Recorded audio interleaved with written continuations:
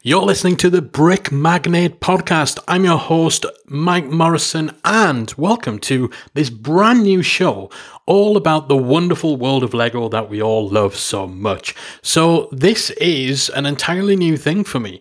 I normally have run podcasts about business and very sensible, very serious grown-up stuff, but over the recent years, my obsession with Lego has grown and grown and grown to the point where I figured, you know what, I want to share in this with people. I want to talk a bit about the sets that I've been building, what's happening in the Lego world and all that sort of stuff, and thus Brick Magnate was born. So this show is going to feature reviews of the latest sets that I built, little bits of news as they come up, sets that are coming up in the future, and just a little bit of brick-based banter and buffoonery. And hopefully you'll enjoy it, and hopefully, we can expand this fantastic community of adult Lego fans, AFOLs, AFOLs. I'm saying this, I'm relatively new to this wider world of adult fans of Lego, so I may not be up on the lingo. Do we actually say it all the way out like adult fan of Lego every time we describe ourselves? Are we AFOLs? Are we AFOLs? I don't know. Hey, if you're a long-term adult Lego fan, hit me up on social media. Let me know. Clue me in on the lingo. I'm on Twitter at Brick Magnate, on Instagram at Brick_Magnate, and on TikTok at Brick Magnate. I'd love to connect with absolutely anyone who has a passion for Lego on those channels. So I'm going to start off this first episode by talking about the most recent set that I finished, and it was a big one. It was a whopper. It was the Hogwarts Express, which was released a little while ago, and this set came with 5,129 pieces, and it retailed for £429.99 in the UK. That's in British pounds, and $499.99 in the US. So it wasn't cheap, but it was very much positioned and marketed as a collector's edition as opposed to a play piece. And anyone who's looked into getting this set will have seen it's had mixed reviews, to say the least, to the point where I almost didn't buy it, because I think last time I looked, particularly on the UK site, it's sitting at around about 3 out of 5 in the reviews, which isn't great for such a high-profile signature piece, a premium set. And most of the negative reviews and negative remarks about it are centered around two things. First is that it doesn't fit within kind of Lego cities.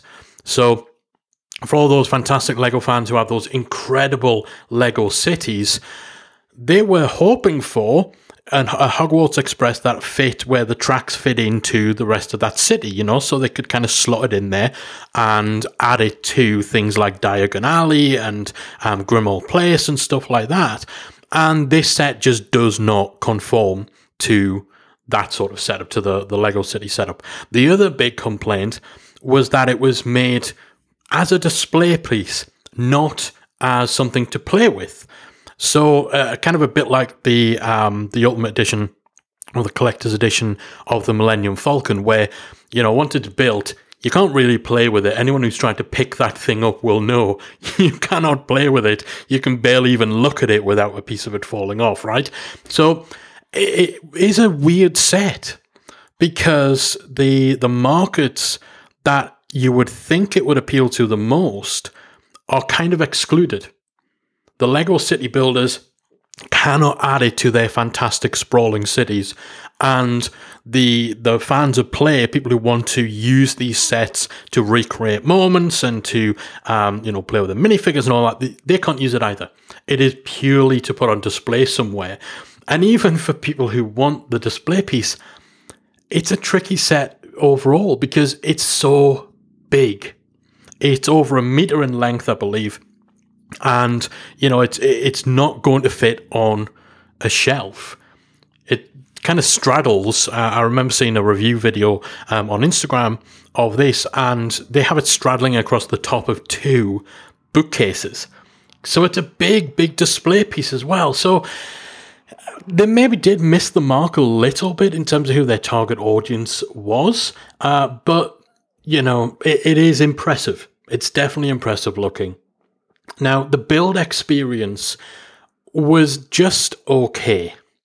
It was okay. To be honest, there were some really repetitive stretches. And that's just by nature of what this thing we were building is. There's not a whole lot of variety when you're basically building a long red tube with wheels that sits on a meter length of train tracks. Like, there's not much room for variety there. It's a little bit like the Saturn model. I loved building the Saturn model, but again, it's a long white tube. Yeah, of course, that's minimalizing the detail that goes into it, but still, the end result, you're just building a smooth, long thing, right? So it's going to get repetitive. Tracks in particular were mind-numbing. There were parts, again, I'm thinking back to when I was building the Millennium Falcon. There were parts of that felt boring because you were just building like grey panels that were repetitive. But up until now, I would say that's the only time I've really found myself getting bored during points of a set build. But the tracks in this Hogwarts Express set were really, really mind-numbing. There's no real way you can liven that up, and the tracks did kind of have to all be built in one go. Quite often you'll find with these Lego sets, when there's a element that is going to be very repetitive, the designers of the sets are usually quite smart about how they spread the boring bits out, and they'll just have you do one boring section at a time. When I built up Hogwarts, the actual Hogwarts set, again, there's aspects of that were really, really boring to build, but they split those up enough and spread those out enough that you've got enough fun in between. That doesn't happen with the Hogwarts Express. Around about halfway through the whole build, I believe, after you built the first 2 carriages, you then get onto the tracks. And yeah, that was really, really boring. Not a lot that they could really do with that, but it definitely tarnished the build experience. So the actual train itself, there's 3 carriages that you build. There's the front carriage. So, obviously, this is a bit with the Hogwarts Express stuff right on the front of the train. You've got the conductor in there and all of that. That was cool. There was actually a pretty cool mechanism that you build that enables you to turn a little crank on the top of that carriage, which moves the wheels at the bottom of that carriage. Now, that's the only one of the 3 carriages that has that mechanism, and building that mechanism is what makes, I think, that carriage probably the most interesting one to build, the most complex one to build, certainly. The problem with it is when everything's done, you kind of mount this front carriage on the tracks with the wheels kind of lifted up off the tracks a little bit. So it's not actually sitting on the track. It looks a little bit odd. And so this cool mechanism that kind of makes the train go, really all it's doing is it's just spinning wheels in a stationary position. And it's, all right idea, but it kind of feels like they did it just to introduce some variety and just to say that they had something like that in there, because it doesn't add much to the end result at all. The second carriage is kind of the middle carriage, and that's just a carriage that's just carrying coal and fuel. It's small, it's a rectangle, it's boring. Fortunately, I think it only takes 1 bag to build, maybe 2 bags. It's not a big part of the build, but yeah, it's just there to add to the length of the train. The main carriage is the main event. This is where you've got the passenger cabins. This is where the minifigs go in, so you've got the characters. This has got the most detail inside. With the first 2, the first 2 carriages, there's no detail inside whatsoever. You're just seeing these solid built cabins, carriages. With the main carriage, there's 3 cabins that are set to recreate 3 scenes from the movies. So you've got a repetition of the minifigures there. You've got the main characters in 3 ages, basically. The 3 scenes that you've got from the first movie is kind of when they first meet. So it's Ron, Harry, Hermione in the carriage, and I think they've got the chocolate frogs and the stuff from the sweet trolley and stuff like that. The second scene is from the third movie where you have the Dementor coming on the train. So again, you've got those characters and you've got Lupin in the carriage and you've got a pretty cool Dementor minifigure in the doorway. And then the third scene, I believe, is from the 5th movie with Luna Lovegood. And it's just Harry and Luna. And I think Harry's on the floor. And Luna's wearing her cool glasses and stuff. So these 3 scenes are all kind of spread throughout that main cabin. And they've got a little quote from each of those scenes in like a plaque above the cabins with a little light fixture. Push the button. The little LED light lights the scene up, although it lights it up in a really dull orange, which, again, doesn't add anything to it whatsoever. And unfortunately, one of my lights was busted, so... that was a real shame for a £430 model. So yeah, the main carriage is really what the train model is about, and the walls of that carriage detach in each of those scenes. So you can take one part off and just see the one scene, put that back on, take the next part off, or have them all off at the same time. So you can, again, display them with the scenes visible or have the scenes hidden, whatever you want to do. So, there's enough going on there, so it doesn't feel like you basically just built that long tube with nothing happening. One thing that I'd never experienced before with any sets in the past, I believe, maybe I've just not built enough Lego. This might be something other people are accustomed to. But there were quite a few stages of the build where you were instructed to open multiple numbered bags for that step. So you get, normally, those of you who obviously build Lego a lot, you go through step by step. You do bag 1, you finish everything that you can do with bag 1, you get on to bag 2, you work through that, and that's how the build proceeds. That's how the instructions go. It's one bag at a time. But there were points during this build, you do bag 1, then bag 2, then bag 3, and then you come to a point where it says, now open bags 4, 5, and 6, all at the same time, all into one big pile of Lego, and work through the next phase of instructions. And I think that happens 3 or 4 times during the build. Again, it's not something I remember ever seeing. Maybe I'm being forgetful. Maybe I've just not built enough Lego, although I built a heck of a lot. I don't remember it during the Millennium Falcon build.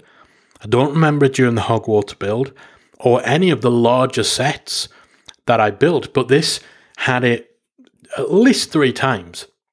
And so, there was one point where I think there were 3 bags that you had to open all at the same time for building the tracks. So the tracks were all built as part of the same stage of the instructions, but you open these 3 bags all at once into one big pile of Lego.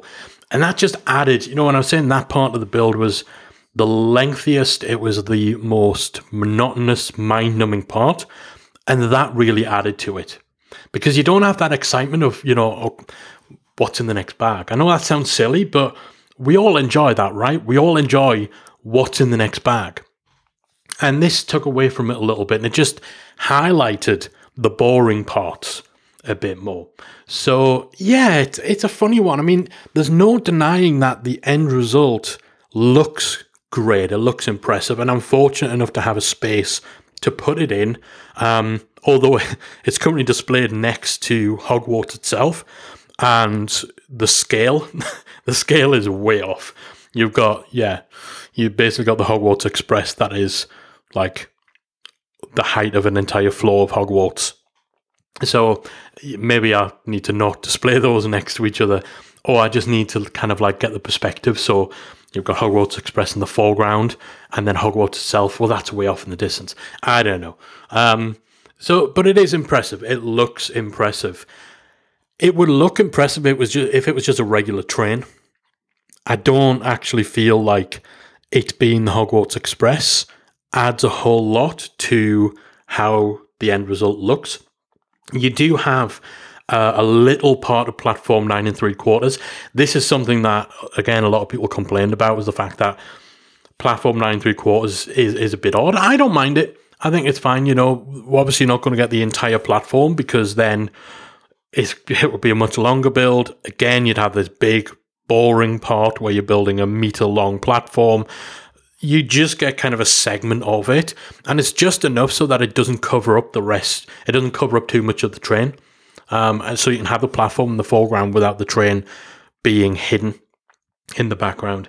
And again, on that platform, you have a fourth scene from the movies, which is from, spoiler alert, the end of the last movie, where it time jumps ahead to adult Harry with his kids, and the older versions of, actually, I don't think Ron and Hermione are there.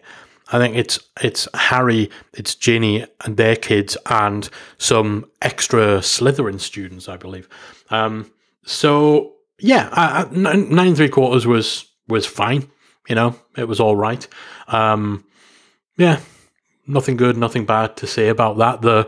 The method of making the little archways, the stone archways, I thought was pretty nifty on that. But yeah, I don't get the fuss of it. And you can either display your model with that attached or without it attached. Anyway, so an odd build, nice end result. But again, I think had this just been a train, had this been like a Stephenson's rocket model, you know, like a model of a famous train, same size, same scale, and it didn't have the Harry Potter license, it would probably be a little cheaper without that license. It would probably still sell, because as we said, I think the targeting, the positioning of this model for its target audience just didn't hit the right spot. So, you know, I'm not sure a lot of Harry Potter fans will have jumped to pay over £400, nearly $500 to buy this.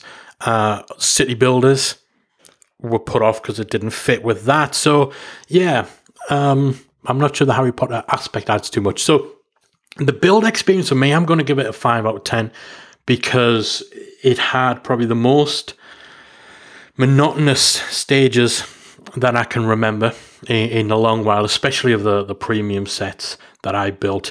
The multi-bag sections, I don't know why. It's a non-issue, really. It's a nitpick, but there's just something about it just cheapened the build experience a little for me. The fact that one of my pieces wasn't working, you know, the lights, again, it loses a few marks for that. So I'm going to give that build experience a 5 out of 10. For such a large set, it actually didn't take a ridiculous amount of time either. And there were definitely big stages of the build where I just wanted to get through that, to get through it, to get to the next bit, which isn't the type of build experience you want. So build experience 5 out of 10. End result, I'm going to give a 7.5 out of 10. It's an impressive looking display piece. It's a little awkward. It's going to be difficult to find the right place for it for the average Lego fan. But it looks great. Although the red is too bright. They should have gone with a slightly darker red. But no, I like the end result.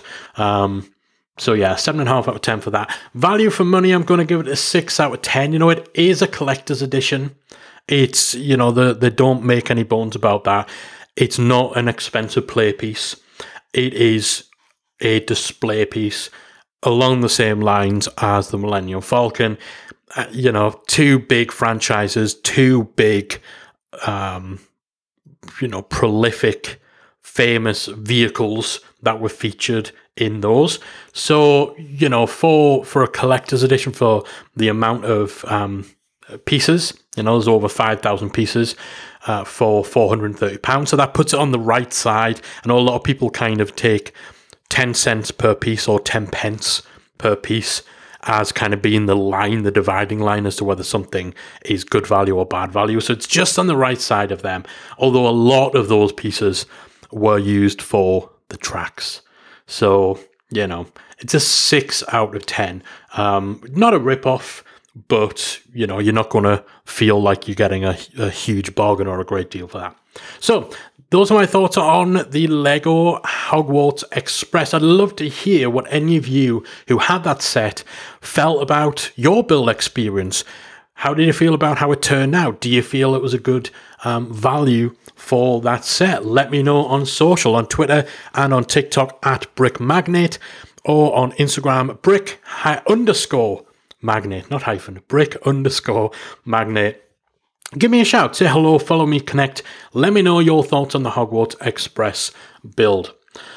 All right, so again, this is the first episode of what I hope will be entertaining, interesting. I don't know. Do you people will you be listening to this? Who knows? But this is the first in a planned series of episodes on this show, and so I figured I'd talk a little bit about my own relationship and my own journey with Lego. That sounds very serious, right? But just figured you guys might want to know just enough about me to make a decision as to whether to care or not about my adventures in this wonderful world of Lego. So I want to talk just a little bit about what got me into Lego as an adult. I wasn't a huge Lego kid. I came from a pretty poor background. We couldn't really afford Lego, plain and simple. So any Lego that we did have was usually kind of, bricks that I managed to stuff in my pockets when I go around and visit my cousins and stuff like that. So it wasn't really till adulthood that I really properly got into Lego. And I think the thing that sparked it for me is in my grown-up life, I run a successful business, and part of what I do within that business is public speaking. So I'll speak at events within my industry. And I was at an event that was run by a friend of mine, actually, in London. And he was just in the process of moving back to London. He was born and raised there. He loved the city. I mean, this guy, he's got the Union Jack waistcoat and everything like that. He loves England. I think a big part was because he lived away from it for a long time. So as part of that real kind of loving for London and for England, he gave the Lego architecture set of London to all of the speakers at his event that year. And I thought it was pretty cool. This happens a lot when you speak at events. They'll usually, some pay you, some don't, some give you gifts, some, treat you and wine you and dine you and all of that. And so, this was just I didn't do the speaking gig for Lego. I realized I just made it sound like I have a public speaking career where I just get paid in Lego. Although, I'd take that career. I'd happily do public speaking gigs in exchange for free Lego. If anyone needs a speaker, hook me up. But that was his little kind of extra little thank you gift that was very topical and very on theme. The Lego architecture set of London. And, I didn't really bother with it for a month or two after I got home after that gig. And then I was just bored one day, and it was kind of sitting on the side in the lounge. So I busted it out and got to work on it and kind of got engrossed. And of course, those architecture sets, they're relatively small. So, it's an afternoon or a few hours in an afternoon. It's not a long-term project. But, I got that itch. I got that itch to do more Lego. But, again, I was never a Lego kid. And so, I didn't unleash this torrent of wonderment and amazement with Lego for me. It was just like, oh yeah, doing Lego as an adult is kind of cool. And, the architecture sets in particular, they're not aimed at kids. They are aimed at adult fans. So that was kind of my introduction into the idea that it's not an odd thing to get into Lego as an adult. And because I enjoyed that set, and I mentioned to my partner that I enjoyed it, that Christmas, I think it was Christmas, or maybe the birthday, she bought me the New York City architecture set. We'd recently visited there, and we'd been there a few times, but we'd kind of just come back from there. and it's where I went for my 30th birthday. So, I love New York, and I loved doing that set as well. So, now I'm two sets in, and I'm starting to get that itch, and I'm starting to look at, what other sets I might want to do. The next one that I did, this was definitely a Christmas gift, and it was Yoda. I'm a huge, huge Star Wars fan, massive Star Wars fan. Above all franchises, all nerd stuff, Star Wars is my thing. I know, it's so stereotypical. But Yoda was my first real big, or what felt to me big build, a big set, something that felt substantial, that I did over multiple sessions. And that hooked me. That took me from, oh yeah, you can buy me the occasional piece of Lego or the occasional Lego set as a gift, to I'm going to now go and spend hundreds and thousands of pounds on Lego. So the first one that I bought myself as an adult fan of Lego was the Old Trafford football stadium. So I'm a Manchester United fan for my sins. I know some of you listening who are from the UK, who follow football, will be laughing right now, because being a Manchester United fan when I was younger was a lot different from being a Manchester United fan now I'm older. But still, I'm a big enough fan to have bought that Old Trafford set when it first came out. That's really the one that hooked me, because that was a lot more intricate. The end result is just fantastic. I mean, it's one of the few Lego sets that I have in my office. Like, most of my office doesn't have my Lego in it. That has been sat there in my office since I made it. It was the amount of detail, the amount of just like passion I felt for building it as well, because it was my club. I was building the mecca of my football club, right? That hooked me. That really, really hooked me. And yeah, I've been drawn in ever since, and just gradually getting worse and worse and worse with my obsession over Lego. But yeah, anyway, that's a bit about me. So I'm not someone who's been a long-term adult fan of Lego. So I've missed out on a lot. And in some of the future episodes, I'll talk about some of those retired sets that I'm devastated that I missed out on.